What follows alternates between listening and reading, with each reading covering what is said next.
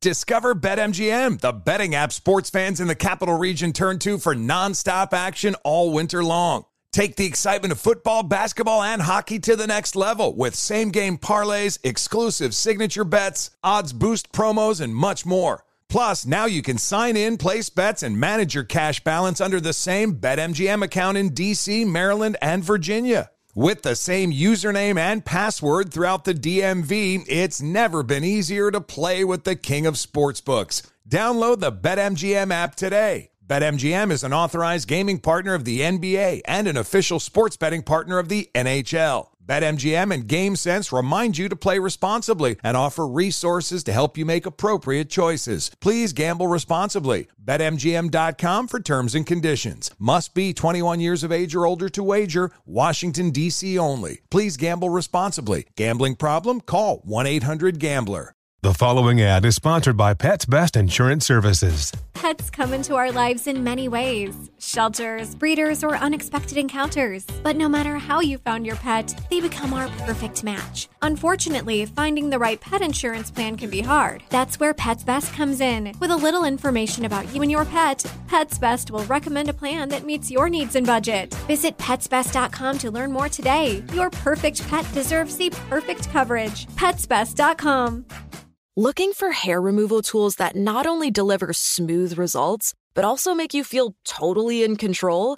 Enter Conair Girl Bomb. They're like your secret weapons for smooth, sleek results. Made just for us. From the ultimate Girl Bomb grip to the professional-grade blades, say goodbye to settling for less. With Conair Girl Bomb, you get the precision and power that used to only be exclusive to men's tools. So take your hair removal routine to the next level with Conair Girl Bomb. Available at Walgreens. This is the Jabberjaw Podcast Network, sponsored by Soundring. Visit jabberjawmedia.com for more shows like this one.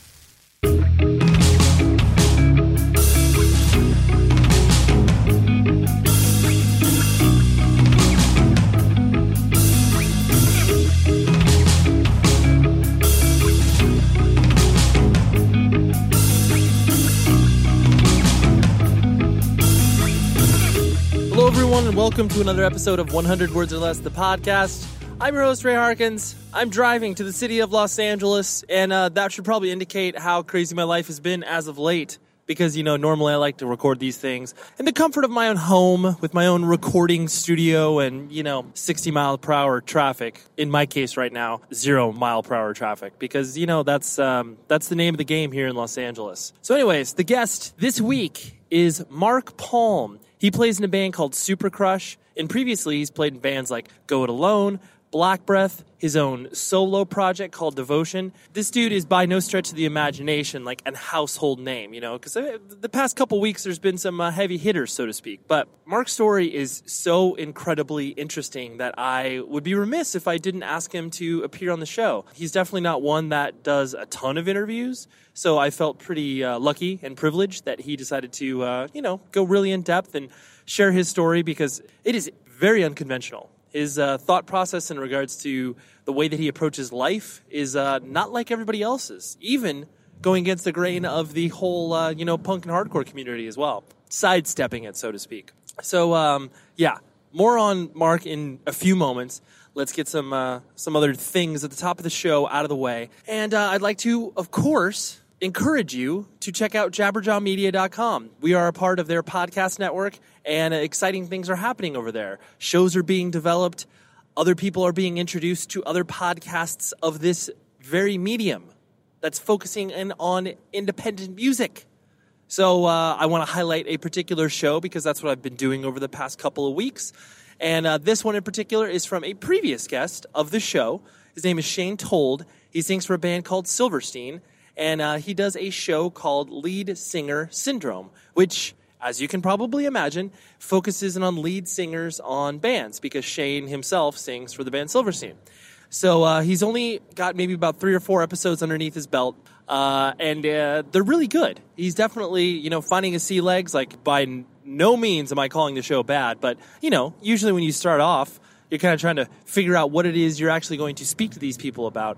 But Shane is definitely A very intelligent dude, asks good questions, and if you're interested in more dialogue similar to what this show is, go ahead and check out his show, because, it's worth it. So, I'd like to thank, again, Jabberjaw Media and the presenting sponsor for this launch, Soundrink.com, a live experience ticket thing. They are your spot for live experiences, from VIP packages to just straight up buying tickets to shows. It's a great company. They've got great customer service, and they don't, charge you out the wazoo in regards to service fees. So there you go. Thanks, Soundrink, and thank you, Jabberjaw Media. The reason I'm driving to Los Angeles and recording this in my car right now is I start a new job today. Woohoo! Exciting. It's been quite some time. My previous job, for those of you that are keeping count and track, is I worked at PETA 2 for about 6 years, just over 6 years. And now I'm working at a company called The Midroll. And The Midroll is actually the fine people who help me get and find advertisers for my podcast. And they've been a great partner for me for the past 2.5 years. And then an opportunity came up for me to potentially work with them. And that's what I'm doing. So I'm really excited. It's, there's a little bit of nerves flying around. I'm sure when you leave one job, which, realistically, I could have stayed at PETA 2 for the next 10, 15, 20 years, if they would have me, of course. And I would have been fine because I enjoyed the job. But then it's weird when you kind of get to these fork-in-the-road moments where you feel like, I need a new challenge. There are better opportunities where it's like, in this case, they were going to pay me more money. I get to work from home full-time and all this other stuff that kind of made it even more difficult for me to ignore this offer. Ultimately, that's what I'm doing. So I'm excited. And I will give you an update next week on whether or not I failed miserably on my first day, or I stumbled through and said, this guy, someone knows what he's doing. So, yes, the guest this week, like I said, is Mark Palm. I became aware of him in his band Go It Alone. And my producer, Tom Richfield, I don't want to say obsessed, but basically enjoys all of the recorded output that Mark has ever put himself out in. And he always kind of, when I say he, my producer, always kind of pushed me to be like, hey, you should get Mark on the show. You should get Mark on the show. And finally, I am delivering on that promise. We were trying to schedule this for quite some time, and he was busy traveling and doing a bunch of other stuff. But we connected, and I'm excited to bring you the conversation. So here is my discussion with Mark, and I will talk to you after the episode is over and, reveal some stuff.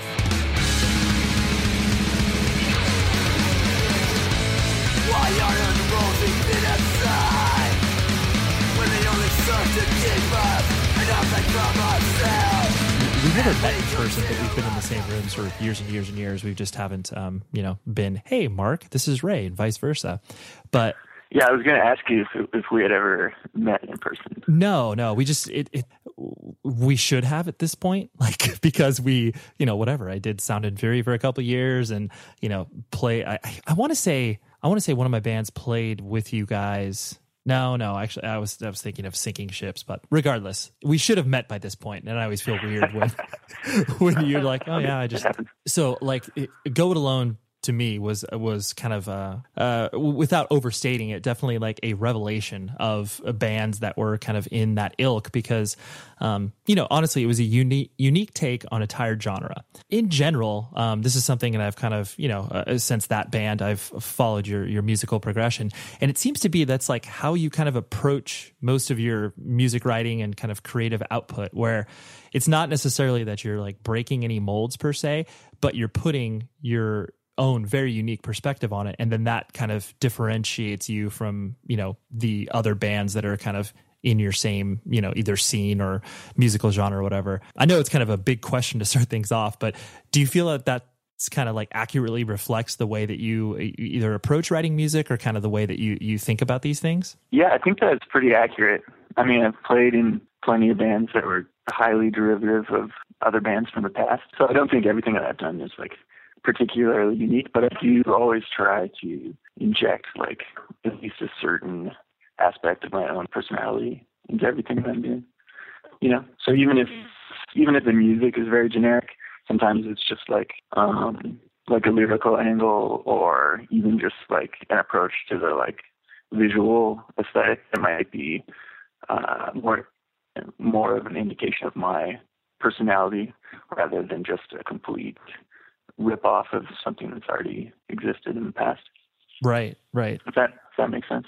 Yeah, no, it does. I mean, I think, like you said, I think when we're all young and attempting to be creative, obviously we're only looking at the things that you can kind of pull directly from, i.e. the bands that came before you, that you're just being like, yeah, I just want to sound like Unbroken meets Snapcase or whatever. Like all you're doing is pulling those musical references, but then usually, obviously, when you're younger, you're kind of left to your own devices as far as the people that you play with.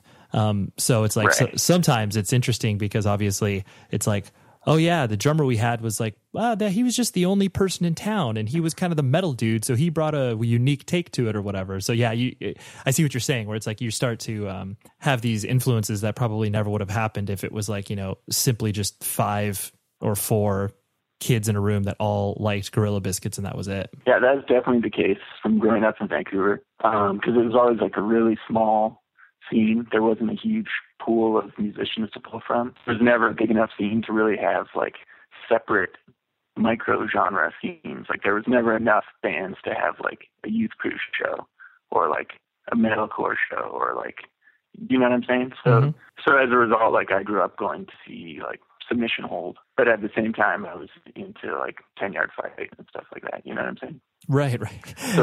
So I think when we formed Go It Alone, even though the basis of the band musically was like coming from kind of like a, I don't know, late 80s, I guess Youth Crew hardcore, that was kind of like the basis of what we were trying to do. I think we were, maybe even unbeknownst to ourselves at the time, we were incorporating a bunch of influences that were like well beyond the confines of that particular subgenre. Mm-hmm. That's obviously why I think people kind of gravitated towards you, especially when, after the first EP and the kind of, the growing pains in regards to, just getting out there and playing shows and becoming more accomplished. I mean, I doubt that you would ever refer to yourself as a musician during that time, but as you started to grow musically, and that's why I think people, really latched onto your band for the the full length, because it was just such a weird conglomeration of a lot of different things that ultimately led people to be like, oh yeah, this is different than just your typical, like you said, 10-Yard Fight, old school hardcore release from a full length perspective. It's funny that you say that about the LP, because in retrospect, I actually think the first LP does not, at least to me, does not stand the test of time particularly well. But it's funny because that was by far our most our highest selling record, or our most widely, that was our most popular release at the time. Right. Which is kind of interesting to me, because that's probably my least favorite. Right. Well, yeah, basically when people obviously get to know you from one particular musical release, and then that's kind of, your identity for, years to come. And obviously now we're still talking about it, that there's that sort of mental rut that you get into where it's just like, oh yeah, but I was really proud of Histories or whatever, everything else that you've done since then or whatever, not illegitimizing everything that you've done since then from my perspective, but just speaking for myself, I think what it captured for me was the fact that it was, for lack of a better term, it just actually captured emotion. Yeah. You definitely felt like, that there was, there's no difficulty in being angry or being sad, but it was just the way that you guys were obviously putting that on display, I think kind of separated you from a lot of those bands, because it basically didn't feel like you were going through the motions, if that makes sense. Right. Yeah, absolutely. And I mean, even if people love that album and don't like anything else I do, I just appreciate when people take an interest in anything that I've done. So yeah, I take it as a compliment. I definitely don't try to distance myself from any of the bands or records that I've made in the past. I appreciate the fact that people cared about that record at the time and still do. Right. Yeah, you're not talking people out of it, but you're like, no, that thing sucks. You check out what I'm doing right now.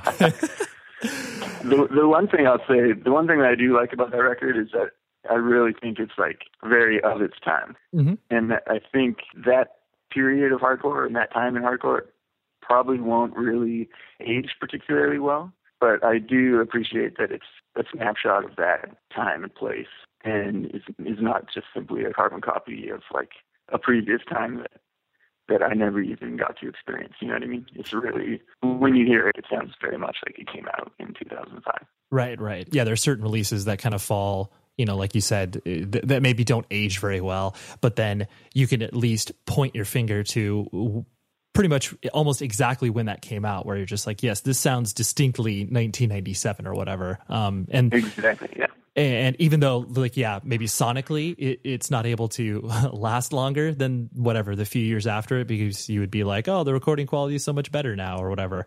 But it's like, whatever. You can listen to a band like Chokehold and be like, oh my gosh, like their recording quality is atrocious and you can hardly even listen to it. But you're like, yeah, that probably came out in like 1994, 95. And it's like, yeah, of course you can point that out. Yeah, sure. Yeah. But you mentioned Vancouver. So were you born and raised there, or where did you come up? Yeah. I was born and raised in Vancouver, which is kind of unique actually. Like myself and Lucas, the drummer from Go It Alone, we're kind of the only couple people that I can think of off the top of my head that actually grew up like in Vancouver proper. It is a weird. I never got a chance to tour or play there with my own bands, but I went to visit a band when I was working at a record label. I was trying to sign them, and I went up to Vancouver to watch them play. And it's such a weird city, and I'm sure you obviously have a lot of emotions about it. But I just got this really, like whatever, landing at the airport and like kind of going through certain areas of the city where it was just like, oh my gosh, like this is beautiful. There's this, whatever, I don't know if I'd call it a palace, but whatever. It's like the the beautiful grounds of some official looking building, and then some of the touristy sections, and then all of a sudden it's like you cross over into this just like, dude, this kind of feels like Detroit. Like this feels really, really bizarre. Like you can just tell that there's a lot of drugs in the area. And granted, I guess you could argue that for almost any music venue that we've probably played at, because it's not like the music venues that we played at are in a nice part of town. But I just got this very distinct class vibe of that I wasn't expecting, because everyone usually says like, oh, Vancouver, it's gorgeous, it's beautiful. So like, it was my 12-hour experience reflective of anything that you can identify with? Oh, big time. Yeah, that's like that's the classic dichotomy of Vancouver, which I experienced big time growing up, because I grew up kind of on the southwest part of town, in like, a very safe, quasi-suburban neighborhood, even though it was, within the city. But like you said, I spent a lot of time going to shows on the downtown east side, and spent a lot of time hanging out there, and ended up moving there later. So, from a very young age, I was exposed to, both of those aspects of the Vancouver experience. And so what was your family structure like growing up, like mom and dad, brothers and sisters? Yeah, my parents are still together. I have an older sister. And my family, it's pretty much just kind of my immediate family that's in Vancouver. I have a lot of family in Minneapolis and family in Sweden. But in Vancouver, it's just my folks and my sister. What did they do as you were growing up from a profession standpoint? My father works for the Parks Board. He's still working. He's an architect who helps design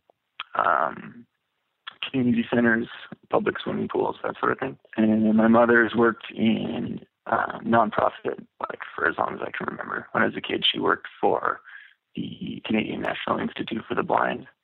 And she just retired recently, but the last, I guess, decade or so of her career, she worked for the Multiple Sclerosis Society. Wow, that is very selfless, as they say. Obviously, nonprofit work is not glamorous, so your mom giving back like that's pretty rad. Yeah, it's funny actually, because she did that sort of work, my entire life when I was growing up, and I always I guess I didn't really think about it that much, because I just thought of her as my mom, Mm-hmm.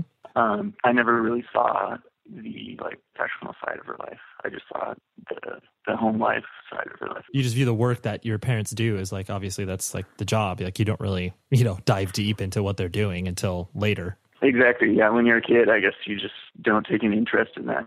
But it was really cool, because when she retired a couple years ago, I attended her retirement party at her work. And it was super eye-opening, because there was all these coworkers of hers who got up to speak about her, what she had contributed, and how sorry they were to see her go and stuff. Right. And it really, it took me, I was 30 years old to really grasp that she had this whole other side to her life that I hadn't ever really taken like a very deep interest in. Right. And it was like, I was kind of shocked, and, I felt really proud of her. And it was a whole new side of someone that I had known my entire life. Yeah. It was really cool. No, it's important that you mention that, because I definitely think that there's a conception of this very adversarial relationship that obviously sons and daughters have with their parents. Not even particularly towards the independent music scene, but obviously you can trace it across the teenage life in general. And so once you start to get out of that and realize that your parents not only obviously had a life before you, and they had all these wait, you were interested in stuff, you were. It's it totally, obviously, like you said, it's it's kind of an emotional in a way, because you're just oh wow, I could have woken up to this a little bit earlier and been wow, you're you're extremely important, not only to me but to a lot of other people. It's great. Yeah, I definitely had kind of a somewhat tense relationship with my parents as a young teenager. I was a teenage punk rocker, and I hated going to high school, and I looked like I looked like a freak.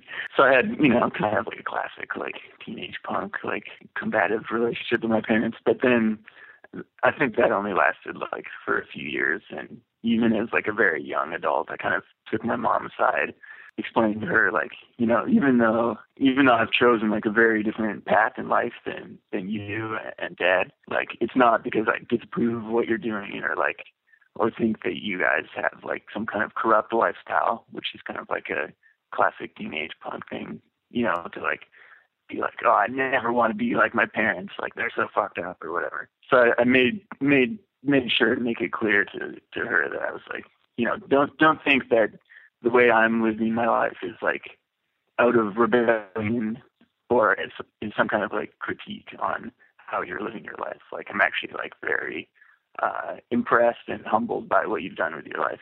It's just very different than what I've chosen to do with mine. You know what I mean? Yeah, no, that's a really important distinction to make. And honestly, that's a pretty mature thing for you to be able to kind of recognize, because I do think that, there is that notion of I'll never be like my parents because they're total sellouts. They've totally bought into this horrific system that I'm doing everything I can to rally against, and whatever practices I'm adopting and whatever philosophical beliefs I have. But then, but to be able to make that distinction of no, I'm doing this because I've chosen this path, rather than think that you are just a completely worthless human being or whatever, Yeah. It's hilarious in retrospect. I can think of times when I was 15 and a brand new vegan, and just being so critical of my mother for eating meat or something like that. But meanwhile, she's spent her whole life helping people who are visually impaired, or helping people with multiple sclerosis, or helping, she's spent her whole life doing valuable work. But meantime, it's a teenager with kind of blinders on to get on a horse and be very critical of others.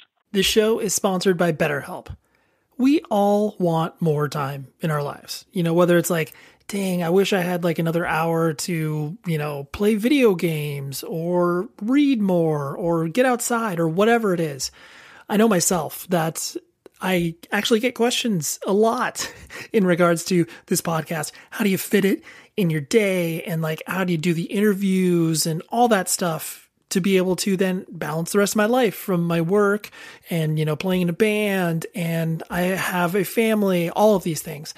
But that is why therapy is so awesome, because it helps you be able to sort out your life to focus on the things that, for one, really matter to you, and two, try to find more time for those things that you love. That is why I love working with BetterHelp, because if you need to find a therapist, they're there for you. So give them a try. It's entirely online. It's designed to be convenient for you, and they can be suited to your schedule. And you fill out a brief questionnaire, matches you up with your own personal therapist. And if you do not like that experience, you can switch it. No problem. No questions asked. It's great. So learn to make time for what makes you happy with BetterHelp. Visit betterhelp.com/Ray today to get 10% off of your first month. It's an offer just for you, the listener of this podcast. That's betterhelp.com/Ray.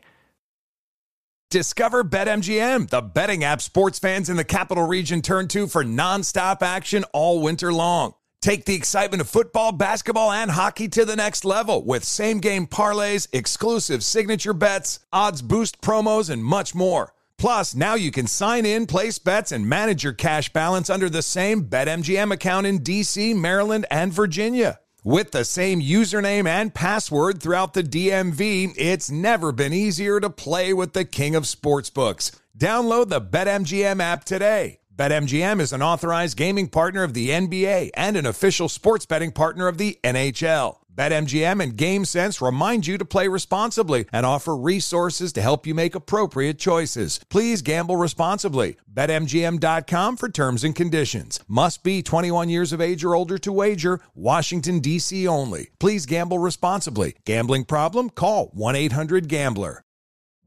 Witness the dawning of a new era in automotive luxury with a reveal unlike any other as Infiniti presents a new chapter in luxury. The premiere of the all-new 2025 Infiniti QX80.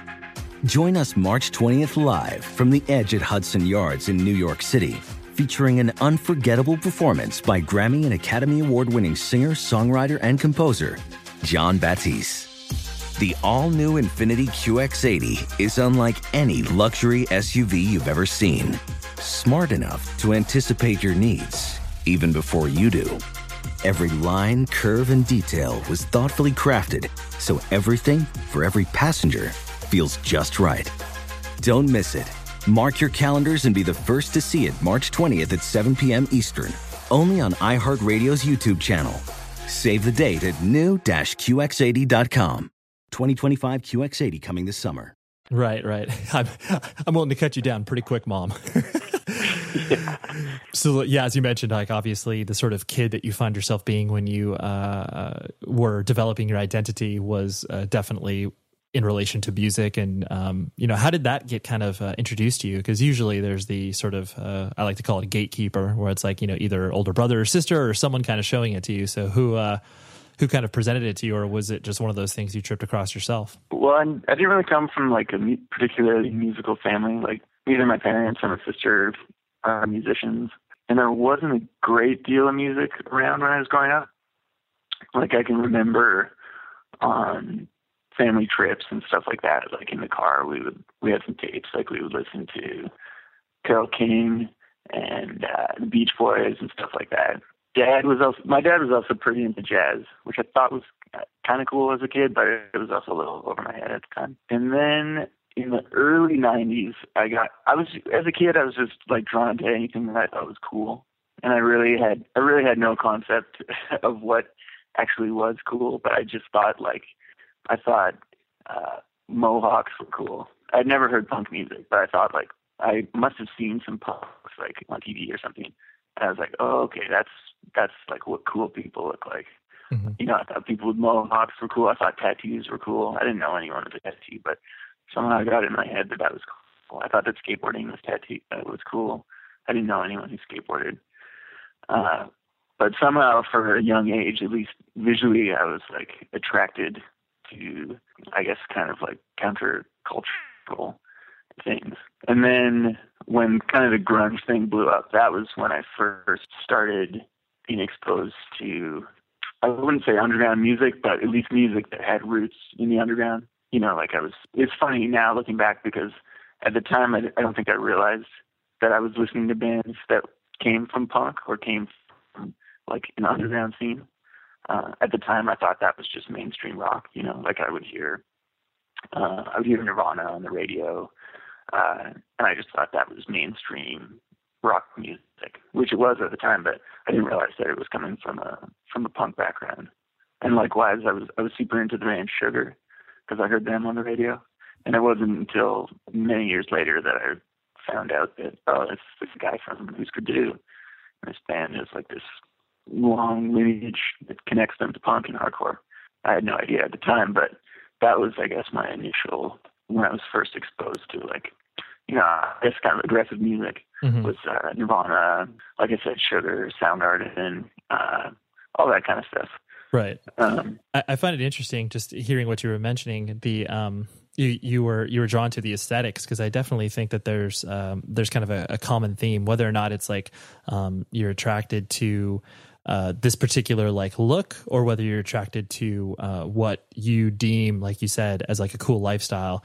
Like I distinctly remember like going through, you know, the warehouse or Tower Records or whatever, and be like walking by like a Cannibal Corpse record and being like, what the fuck is that, dude? And like, again, just drawn to the aesthetics, where I was just like, oh, this looks sweet. Like, I have no context for, you know, in the same fashion as you were with like, you know, Sugar or whatever. Not to say that I ever had the courage to actually take the Cannibal Corpse tape up and purchase it, because it would have been immediately thrown out by my parents if they found it. But there's definitely that sort of attraction to like, this feels like something I shouldn't be into, you know? Yeah. I mean, you were definitely into some more intense shit than me if you were drawn to Cannibal Corpse and I was drawn to Sugar. But yeah, no, that's true. I think it was like I said, it was I had no idea what they sounded like. It was definitely just like me being an 11-year-old being like, dude, I like Snoop Dogg and Dr. Dre, and then like, what's Cannibal Corpse? Like, I had no bearing for anything. It was just like, oh yeah, this looks risque. Yeah, it was all kind of like forbidden. Totally. Yeah, totally. So, like I was saying, I guess that was my first experience with like, you know, quasi underground music.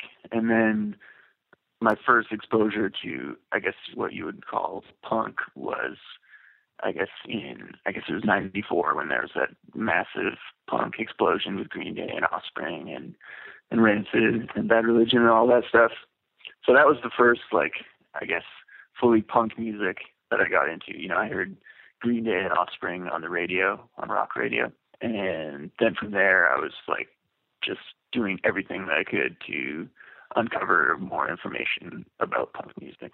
Like there wasn't a lot of access. That was like in the very infancy of the internet being widely available. So that wasn't really like an easy access point for me. And there weren't any punk rockers at my school. There was one, I think I was in grade. It was the summer before 8th grade that I discovered like NoFX and stuff like that. And then I got to high school and there wasn't a single punk rocker. There was like one girl in the 12th grade who had like a Rancid and Misfits sticker on her car. But I was like, oh my God, this girl is so cool. But of course I had never talked to her. She was like living in a totally, you know, different world than my 8th grade self. Right. So I had to really dig to uncover like as much information that I could about punk. And I was just like super into it immediately. Yeah.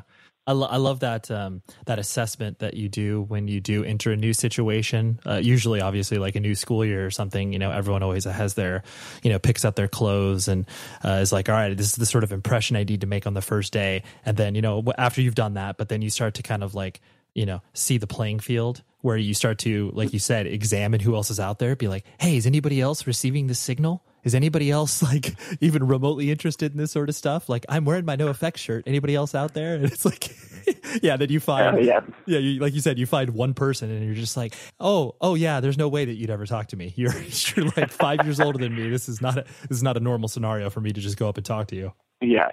Like I was looking for like any trace of like subculture in my neighborhood, because like I said, the neighborhood that I grew up in, it's in Vancouver, but it's kind of like a ways away from downtown, and it's like kind of a cultural dead zone. There was me and a couple of my friends who skateboarded, and then there was some kids who wrote graffiti, and then other than that, it was just a complete dead zone. So I was like constantly looking for just like any clue that there was anything going on below the surface. And like even to this day, I can still remember specific instances of like seeing someone on the streets in my neighborhood who looked vaguely punk, or like seeing someone in my neighborhood like with a tattoo. Right. This was before tattoos were like super commonplace, especially in that neighborhood. So it was like such a momentous event at that time just to see someone with like spiked hair or like a like studded bracelet or something like that. Like it was so like, it made such a big impression that I still remember it, like, 20 years later. Right. Yeah. Which is hilarious because now like all that stuff is like so easily accessible. Right. There are probably similar experiences, but just on a different wavelength that obviously we wouldn't recognize, Mm-hmm. Yeah. You strike me, I mean, not casting any quick judgments on you or anything like that, but you strike me as a very, I guess, reserved and quiet person, where you're not like, hey, look at me, I need to be the center of attention sort of person. Is that accurate at all? Or were you kind of, always sort of fading to the background of, a party or anything like that, if you didn't feel comfortable in that situation? I think that's kind of like it's half accurate. I'm not like a party person. I never have been. And I've always been like pretty shy. But on the other hand, like, look what I've done for the last, 20 years. I've played in bands and like, sang in bands, been the center of attention. So I think there is like a certain like narcissistic side to my personality that's kind of, directly in contradiction to like a more shy like side of my personality, like you mentioned. Mm-hmm. Do you think it's because I definitely think it's an interesting notion, because I can see where people such as yourself are coming from, where you enjoy performing, you enjoy getting up in front of people, and you enjoy, the visceral aspect of playing a show and sweating it out and yelling along with people. But then is it one of those things where you feel like you've got to decompress pretty quickly afterwards? Or, how do you sort of cope with that attention? Or was this kind of a learning process for you as people started to be like, oh, dude, it's Mark. He's from Goat Alone. Like, that's pretty awesome. Like, how'd you grapple with that? I mean, I'm like pretty comfortable with people, being excited about, music that I've made or whatever, because I'm such a fan of music. So it doesn't, it's never really tripped me out when people approach me and say like, oh, hey, like, I really love this record that you did, or like you made a big impact on me growing up or something like that. Like that sort of thing doesn't trip me out, because I feel the exact same way about so many bands that I was heavily into growing up. So that's, to me, that's totally relatable, and that doesn't like make me uncomfortable or anything like that. Nice. Yeah, I like the way that you look at that, because it's some people that might be uncomfortable with that notion, can't look at it like that. They're just like, oh, why do you even care about me? Like, I'm unimportant. But then if you relate it back to your own head of like, well, no, but I'd be stoked if I met Bob Mould or what, like you're able to kind of flip it back. Yeah. I mean, it's funny because I'm not the type of person to go out of my way to meet people that I look up to or stuff like that. Like over the years, I've played so many shows with kind of legendary bands, and I'm usually just content to kind of enjoy them at a distance. You know what I mean? Mm-hmm. Like I usually don't feel the need to like, introduce myself. But when people do it to me, I always, I appreciate it, especially when I feel like they get where I'm coming from, or when I feel like they really get it, because that's kind of rare. There's like many people who have enjoyed music that I've made over the years, but it's actually like pretty rare that I get the impression that they really get it. Mm-hmm. You know what I mean? Yeah. And when that happens, that's like super rewarding. That's one of the most rewarding things. I will be getting back to the conversation, but I must break in and let you know that the podcast today is sponsored by Zevia. Now you're like, what is Zevia? Like I think I've heard of it. Maybe I've seen the name about. I'm letting you in on some amazing stuff here. So Zevia is a 0-calorie, naturally sweetened soda. There's 15 different flavors to choose from. My personal favorite is black cherry. Just dive into that one first and you'll be like, oh, Ray, this is the elixir of the gods. Thank you so much for putting this past my lips. And you're welcome. Visit Zevia.com/flavors and you can see the, like I said, 15 of these things. Like you'll be able to drink whatever you want. Maybe something like that. Anyways, I also encourage you to visit Zevia.com/podcast. So that's ZEVIA.com/podcast. There are amazing things going on here. Like I said, 0 calories, no sugar, no artificial sweeteners, no caramel color. There's no GMOs in there, and you can find it anywhere. So go to any grocery store, natural food store, or go to Amazon.com and you can find it there, and you order it and ships it directly to you. Visit the Zevia.com/podcast link because they are giving away some cases. So if you visit that and sign up. There's a good chance that you may get a case on your doorstep. And it was exciting for me because this is a product that I personally have drank many, many times before, but I just didn't drink it for a few years. And so then because they started to show an interest in the podcast and come on as a sponsor, I was like, you know what, I'm gonna get back in the saddle. I'm gonna check it out again. What was I missing? I was missing a lot. I actually told my mom, I was like, hey, Mom, it's great. Like, remember that product you showed me like 5 or 6 years ago? I mean, I didn't say product, but I said soda. Remember that thing you showed me, 5-6 years ago? She's like, yeah. And then I was like, they're taking out ad in the podcast. It's awesome. And she was like, why did you stop drinking it? And I was like, you know what? That's my fault. I'm encouraging you to not make the same mistake that I did and stop drinking this stuff. So yes, visit Zevia.com/podcast. That's ZEVIA.com/podcast and just enjoy. You will be able to thank me much later and be like, Ray, you got me onto that stuff. I appreciate that. There you go. Discover BetMGM, the betting app sports fans in the capital region turn to for nonstop action all winter long. Take the excitement of football, basketball, and hockey to the next level with same-game parlays, exclusive signature bets, odds boost promos, and much more. Plus, now you can sign in, place bets, and manage your cash balance under the same BetMGM account in D.C., Maryland, and Virginia. With the same username and password throughout the DMV, it's never been easier to play with the king of sportsbooks. Download the BetMGM app today. BetMGM is an authorized gaming partner of the NBA and an official sports betting partner of the NHL. BetMGM and GameSense remind you to play responsibly and offer resources to help you make appropriate choices. Please gamble responsibly. BetMGM.com for terms and conditions. Must be 21 years of age or older to wager. Washington, D.C. only. Please gamble responsibly. Gambling problem? Call 1-800-GAMBLER.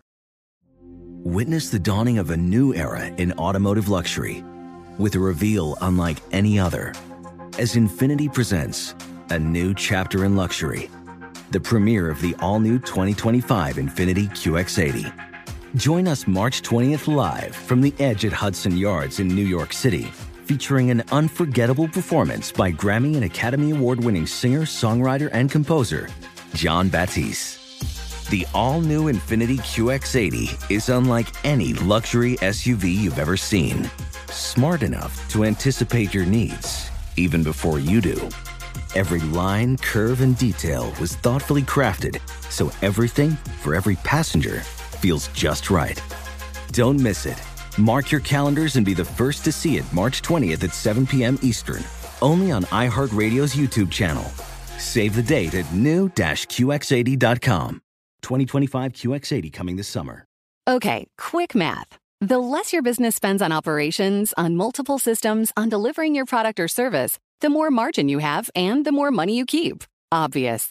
But with higher expenses on materials, employees, distribution, and borrowing, everything costs more. So to reduce costs and headaches, smart businesses are graduating to NetSuite by Oracle. NetSuite is the #1 cloud financial system, bringing accounting, financial management, inventory, HR into one platform with one source of truth. With NetSuite, you reduce IT costs because NetSuite lives in the cloud with no hardware required, accessed from anywhere. You cut the cost of maintaining multiple systems because you've got one unified business management suite. And you're improving efficiency by bringing all your major business processes into one platform, slashing manual tasks and errors. Over 37,000 companies have already made the move. So do the math. See how you'll profit with NetSuite. Now through April 15th, NetSuite is offering a one-of-a-kind flexible financing program. Head to netsuite.com/stereo right now. netsuite.com/stereo. netsuite.com/stereo.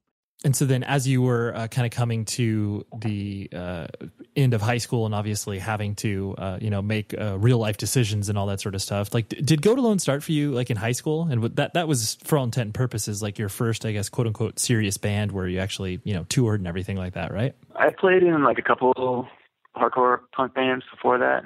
One of them was called The Attack, and that was the first band that I was in that ever like released a 7-inch and we did a bunch of tours and stuff like that. That happened when I was 18, like between when I was 18 and 20. So just after high school. And then Go It Alone kicked off when I was 20, I believe. Got it. And so what were your, did you have quote unquote plans? Like were you, in regards to like, this is what I would like to do for a job? Or was it like, well, everything is kind of, centered around music. So I'm just going to focus on that and just, have crappy jobs or whatever. Yeah, I never had any like career aspirations or like a plan in that sense of it. Like I really hated high school, and my plan was just as soon as I graduate high school, I'm going full on into an adventurous life, whether that's just like traveling on my own or touring in bands. But I knew that I didn't have any plans to go to college. I didn't have any plans to like get a serious career or anything like that. Mm-hmm. Like I felt like I had been kind of like confined for, 13 years in the education system and kind of been forced to do something that I didn't want to do, and forced to be in a situation that I didn't enjoy, that I felt stifled by for many, many years. So as soon as I had the opportunity to go do my own thing and like pursue, like I said, an adventurous life, that's what I did immediately. Interesting. I like the way that you phrased that, where it's like you were just looking for adventure because, I mean, I think that a lot of people maybe think that, but maybe they don't describe it as such. They're just like, oh, I just, want to do whatever. But it sounds like you obviously had some, for lack of a better term, like a particular focus where you were just like, you just wanted to travel and be afforded opportunities that were, I guess, outside of the conventions of what you knew. Yeah. Like I've never really been like kind of like a shiftless layabout. Like I've always been like a pretty motivated person. So even though I didn't want to have a career or didn't want to pursue education, it's not like I wanted to just like sit around on my ass and watch TV or something like that. Like I wanted to get out there and experience the world, Right. And I was always, and at that time I was super into traveling. Like I went on a bunch of like lengthy bicycle trips when I was young. I was into riding freight trains and hitchhiking and all that sort of thing. So I was out there doing that stuff, like, before I even started touring with bands. Right. Interesting. So it was kind of the, because I definitely was super into the Crime Think Comet Bus scene of, like you're talking about, whatever, dumpster diving. Not like you said that, but I'm saying it, just the kind of, the notion of just seeing the world for, very little money and just obviously trying to either operate off the kindness of strangers or the network of people that you know. So that's something that you were into and you explored that? Yeah, big time. Like kind of like I was mentioning earlier, like I've, from a very young age, I've always been into like more of the clean cut, like straight edge hardcore kind of thing. But at the same time, I was always like a part of like the punk scene in Vancouver. And especially at that time, that punk scene was like very much revolving around, like you said, like, riding trains, dumpster diving, that sort of lifestyle, Mm-hmm. So I guess, I always had I had an interest in that sort of thing, in addition to having an interest in playing hardcore. It's so strange because there are, for me, I mean, I never went down that road, but it was definitely this romantic notion. And I think a way a lot of that zine culture kind of sprung up around that idea. Like I remember I think it's like Al Burian, the bassist of Mile Marker. I know he did a lot of writing in regards to that sort of lifestyle. And so it's definitely romantic, but then me just being kind of the sort of, very practical, I guess, realist, where it's just like, yeah, but then I can't, I can do that for about a day, but then I would need to figure something else out. But obviously, I wouldn't be. You're a much more reasonable person than me, I think. So you basically, did you travel around the entire country kind of with that sort of philosophy? Yeah, pretty much. Like, I did a lot of traveling in the States, some traveling in Canada. I went to Europe. I would travel in Europe for like 5 or 6 months. I did a bike trip for a couple months, and then just traveled on my own for an additional few months. So yeah, before Go It Alone started, I spent like, I guess 2 years between graduating high school and really getting busy with Go It Alone. I spent a couple years, traveling a lot. And then when I was in Vancouver, just living in communal punk houses and stuff like that. Right. Obviously, I'm sure that there are many things you learned during that time, more so, maybe either reflecting on yourself or obviously the world around you. Do you look back at those times, I guess, nostalgically and fondly through like rose-colored glasses, or were there moments where you were like, holy shit, this is really hard? Like, was it a juxtaposition of both? No, I look back on it really fondly. And to be honest, I don't even look back on it as something that like, I don't even look at it as like a phase from the past. Like to me, it's still going, you know, like I just spent the last 3 months on a road trip with my girlfriend living in a van. I'm really not that far removed from the type of thing that I was into doing, 15 years ago. Totally. No, that's cool. Yeah. You're just applying the principle. You're applying what you've learned in the past to be like, oh, I know how this can be, slightly easier or whatever. Yeah. And as far as looking back on it as being hard, like, I don't think I would ever do that, because certainly there was, kind of rough times. Certainly there's times where I didn't have any food to eat, or I was sleeping on the streets, but that was all self-imposed discomfort. You know what I mean? So I could never claim that I was, truly living like a hard life or anything like that. Right. Obviously, I mean, I'm not going to document all the steps in Go It Alone's career, but basically, was there, because it seemed to me that a lot of the pressures that start to kind of come down on bands of that nature that obviously start to gain some notoriety within the scene. All right, well, how do we take it seriously? And like other labels are talking to us, and like all the business stuff starts to kind of swirl around you. Was that the case for you guys, or were you always trying to kind of keep it at a sort of manageable, comfortable level? How did that kind of transpire within the internal workings of the band? Well, to be honest, in Go It Alone, I was mostly concerned with the artistic side of things. Lucas, the drummer, was more of the business-minded, logistical side of things. And at the time, we lived together, so it was really good. It worked out very well. Like, we had both sides of it covered. So, I took an interest in, I guess, what you would call the business of the band, but that definitely wasn't my main focus. The one thing that I think made it easy is that from pretty early on, we got hooked up with Rivalry Records. It made it quite simple because we were really happy with that situation. We really trusted Kyle, who ran the label.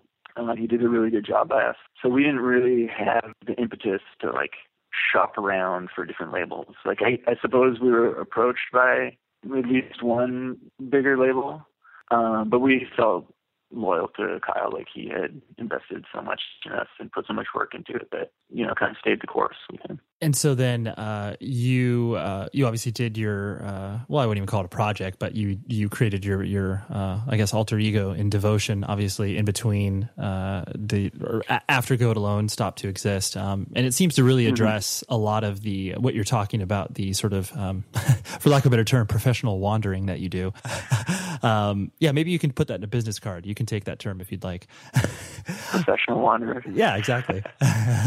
It seems like a lot of the experiences that you gathered in doing that were obviously directly related to the lyrical content that you had in Devotion. Is that, am I reading into that too much, or is it definitely reflective over you being able to just kind of solely express your vision like that? Kind of surprises me to hear you say that. I guess there was a couple songs where that's true, but I felt like with Devotion, with that first Devotion album, I feel like most of the lyrical content is more like on the tip of like questioning the idea of like an afterlife, or questioning various like religious ideas or spiritual ideas, if that makes sense. Sure. Yeah. I didn't mean to pigeonhole your. No, that's fine. Obviously, just because it is your own vision and your own lyrical output, that you could, focus more solely, obviously, on yourself rather than worrying about what other people thought about whatever lyrics you were trying to accomplish. Oh yeah. I mean, to be honest, with Go It Alone, there was no one really like vetoing what I was writing. Like I felt very free to like express myself. Go It Alone as well. When did Black Breath start to exist in your life as well? Like, when was how old were you when that kind of started to kick into gear? Let's see. Well, Black Breath existed for a number, probably 4 or 5 years before I joined the band. Mm-hmm. And they were all friends of mine from Bellingham. Like I said, I grew up in Vancouver. As you may know, Bellingham is college town in Washington State, just across the border from British Columbia. So it's close to Vancouver. It's in between Vancouver and Seattle.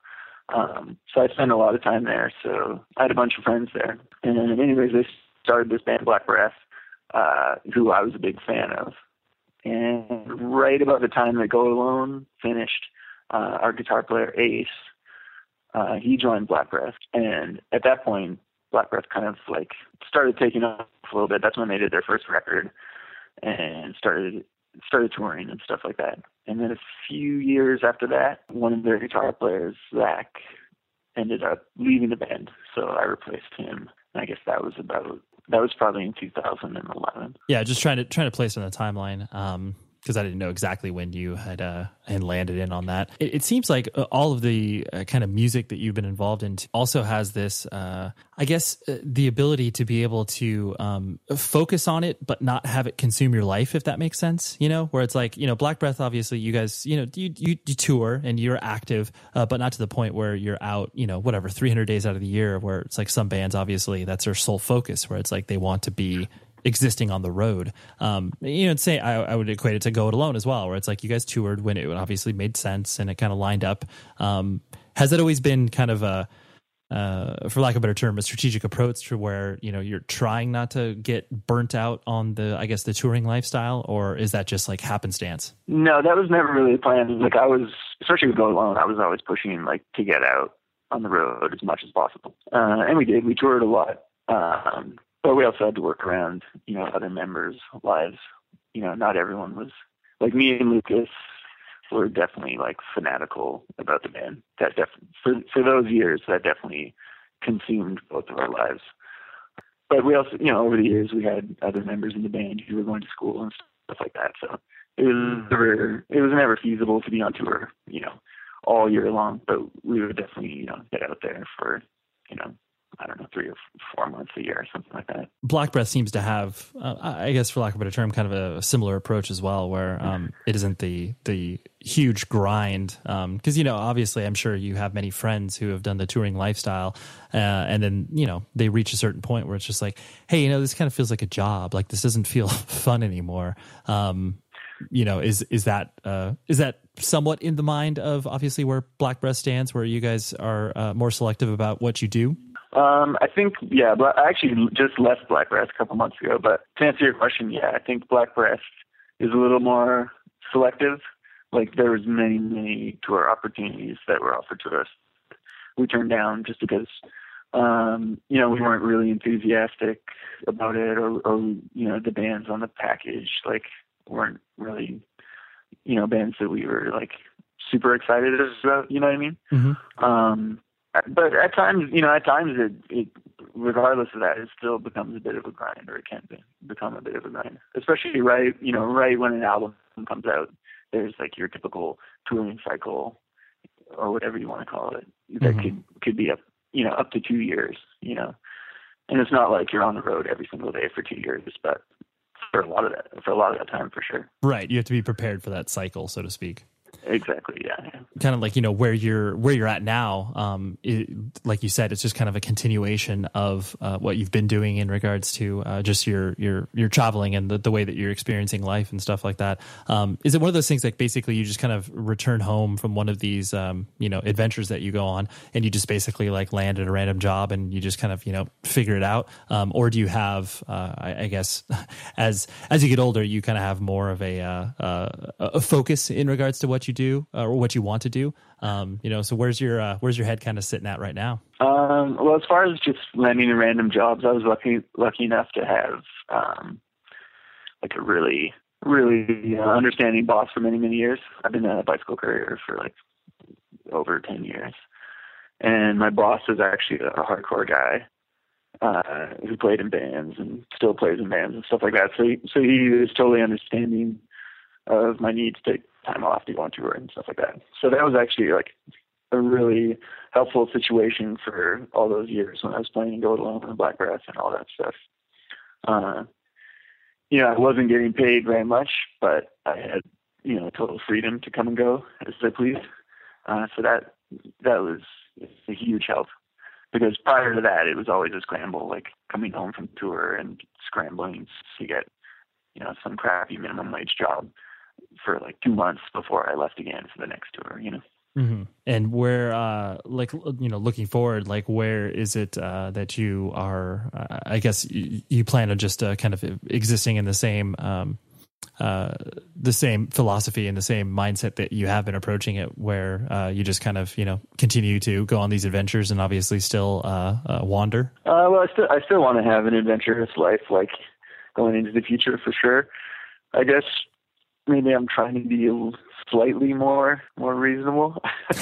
Right now I'm going through the testing process to try to get a job working for the U.S. Post. So that's not really dissimilar from what I've been doing for many, many years for work, but it's, I guess, a more stable version of the work that I've been doing for years.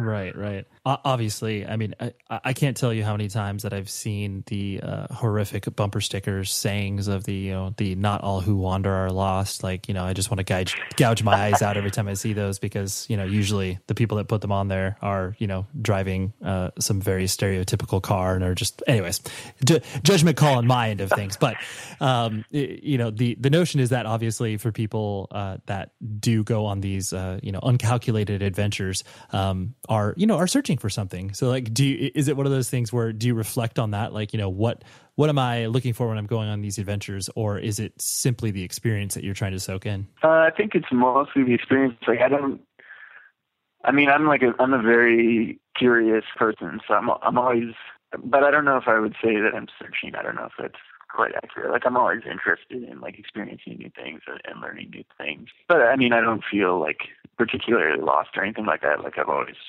been a very focused, driven person, just not career minded, Mm-hmm. But I've never just been really like floating through life. You know what I mean? I've always been very focused on accomplishing things. They just happen to be things that don't provide any financial security. Sure. They just, right. They don't happen to yield the results that people sometimes would expect to be looking for from a life.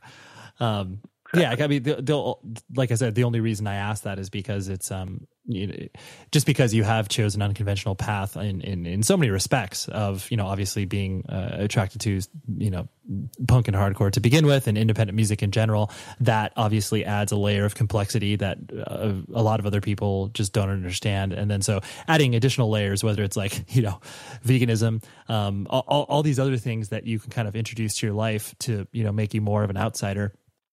Sometimes makes a person obviously more reflective on the world at large, to where it's just like, why have I chosen these things? And it's like, because you strike me as a pensive person, like you're thoughtful. So that's the reason why I asked, like, obviously that there is, if there is something that you are desiring to kind of find out through these journeys. So that was the reason I asked that. Yeah, gotcha. And the last thing I wanted to hit on was basically the, you kind of answered it earlier on, where it was like the, you're reflective over your music, but I guess not overly nostalgic, where you're trying to be like, oh, like, don't listen to that, listen to the newest thing that I've done or whatever. Does it surprise you when people, I guess, still, reach out and obviously have cared about the music that you've either created in the past, or in unexpected places you find people where you're just like, oh, you know my band, like, me? How does that kind of, how does that surprise you? Yeah, it's funny that you mentioned that, because just last week, like I said, I just moved here to Oakland, so I've been applying for jobs here. And just last week, I emailed a resume to somebody, and they responded, and they're like, hey, is this a strange question? Is this Mark Palm from Super Crush? So that was definitely the strangest place that that my name has been recognized from my music stuff. Right. That was a new one. Not sure if it will help me get the job, but totally. Is that kind of where you're putting all of your musical energy right now into to Super Crush? That's one of the main focuses for sure. Like, we're slowly working on this series of 2-song singles. We've done 2 of them so far.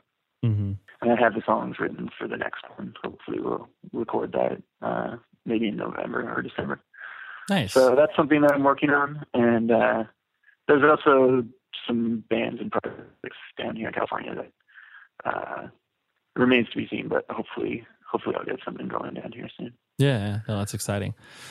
Well, dude, I really appreciate your time and hanging out. This was a very calm and soothing conversation. I liked. Sometimes I find myself getting like excited, but then you're a calming presence, Mark. Way to go. Well, that's good. Thank you. Yeah, for sure. So that was Mark. Interesting dude, right? I love kind of poking around about his decisions that he's made through his life, and not a judgmental manner, obviously, because you can hear the interview and it speaks for itself. But I just love it because you can tell that he loves what he does. He loves being able to be like, oh yeah, I'm just gonna, like travel for a while and just like not worry about real life and obligations and everything else that, normal people worry about. And it's honestly refreshing because there's definitely a bit of, I hate to use the word wanderlust because that's just I don't know. I feel that's something that people put in their Instagram profiles, and I don't even think they really even truly know what that means. But there's an element of that, like I think in all of us, and I know for me in particular, it's like I don't pine over the days of like being on the road anymore because realistically, you couldn't pay me enough money to do a full United States tour for 6 weeks. It just doesn't sound that appealing to me. Maybe like a week tour, like I can handle that. That's fine. But there is that element of just kind of, throwing caution to the wind and being like, all right, I want to do this because I was obsessed with that for quite some time, for maybe about 2 or 3 years. The whole life of a transient in regards to, like jumping from boxcar to boxcar and finding your way from one place to another with no real plan. Sounds awesome. So anyways, thank you very much to Mark for coordinating this, and thank you very much to our producer, Tom Richfield, as always, for supplanting this idea in my head and pushing me along to get it done. Visit the show's website, 100wordspodcast.com.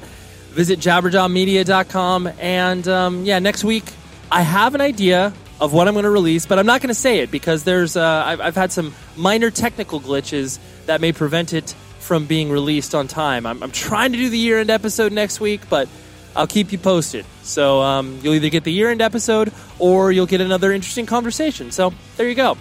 Until next week, please be safe, everybody.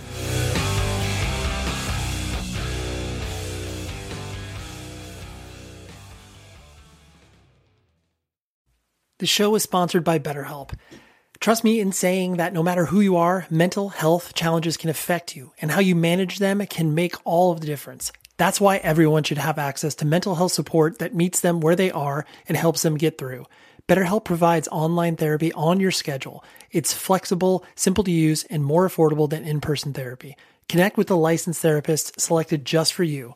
Learn more at betterhelp.com. That's betterhelp.com. Hey, it's Malcolm Gladwell, host of Revisionist History. eBay Motors is here for the ride. Your elbow grease, fresh installs, and a whole lot of love transformed 100,000 miles and a body full of rust into a drive entirely its own. Brake kits, LED headlights, whatever you need, eBay Motors has it. And with eBay Guaranteed Fit, it's guaranteed to fit your ride the first time, every time, or your money back. Plus, at these prices, you're burning rubber, not cash. Keep your ride or die alive at ebaymotors.com. Eligible items only. Exclusions apply. Infiniti presents a new chapter in luxury, the premiere of the all-new 2025 Infiniti QX80, live March 20th from the Edge at Hudson Yards in New York City, featuring a performance by John Batiste. The all-new 2025 Infiniti QX80 is an SUV designed to help every passenger feel just right. Be the first to see it March 20th at 7 p.m. Eastern, only on iHeartRadio's YouTube channel. Save the date at new-QX80.com. Don't miss it. 2025 QX80 coming this summer.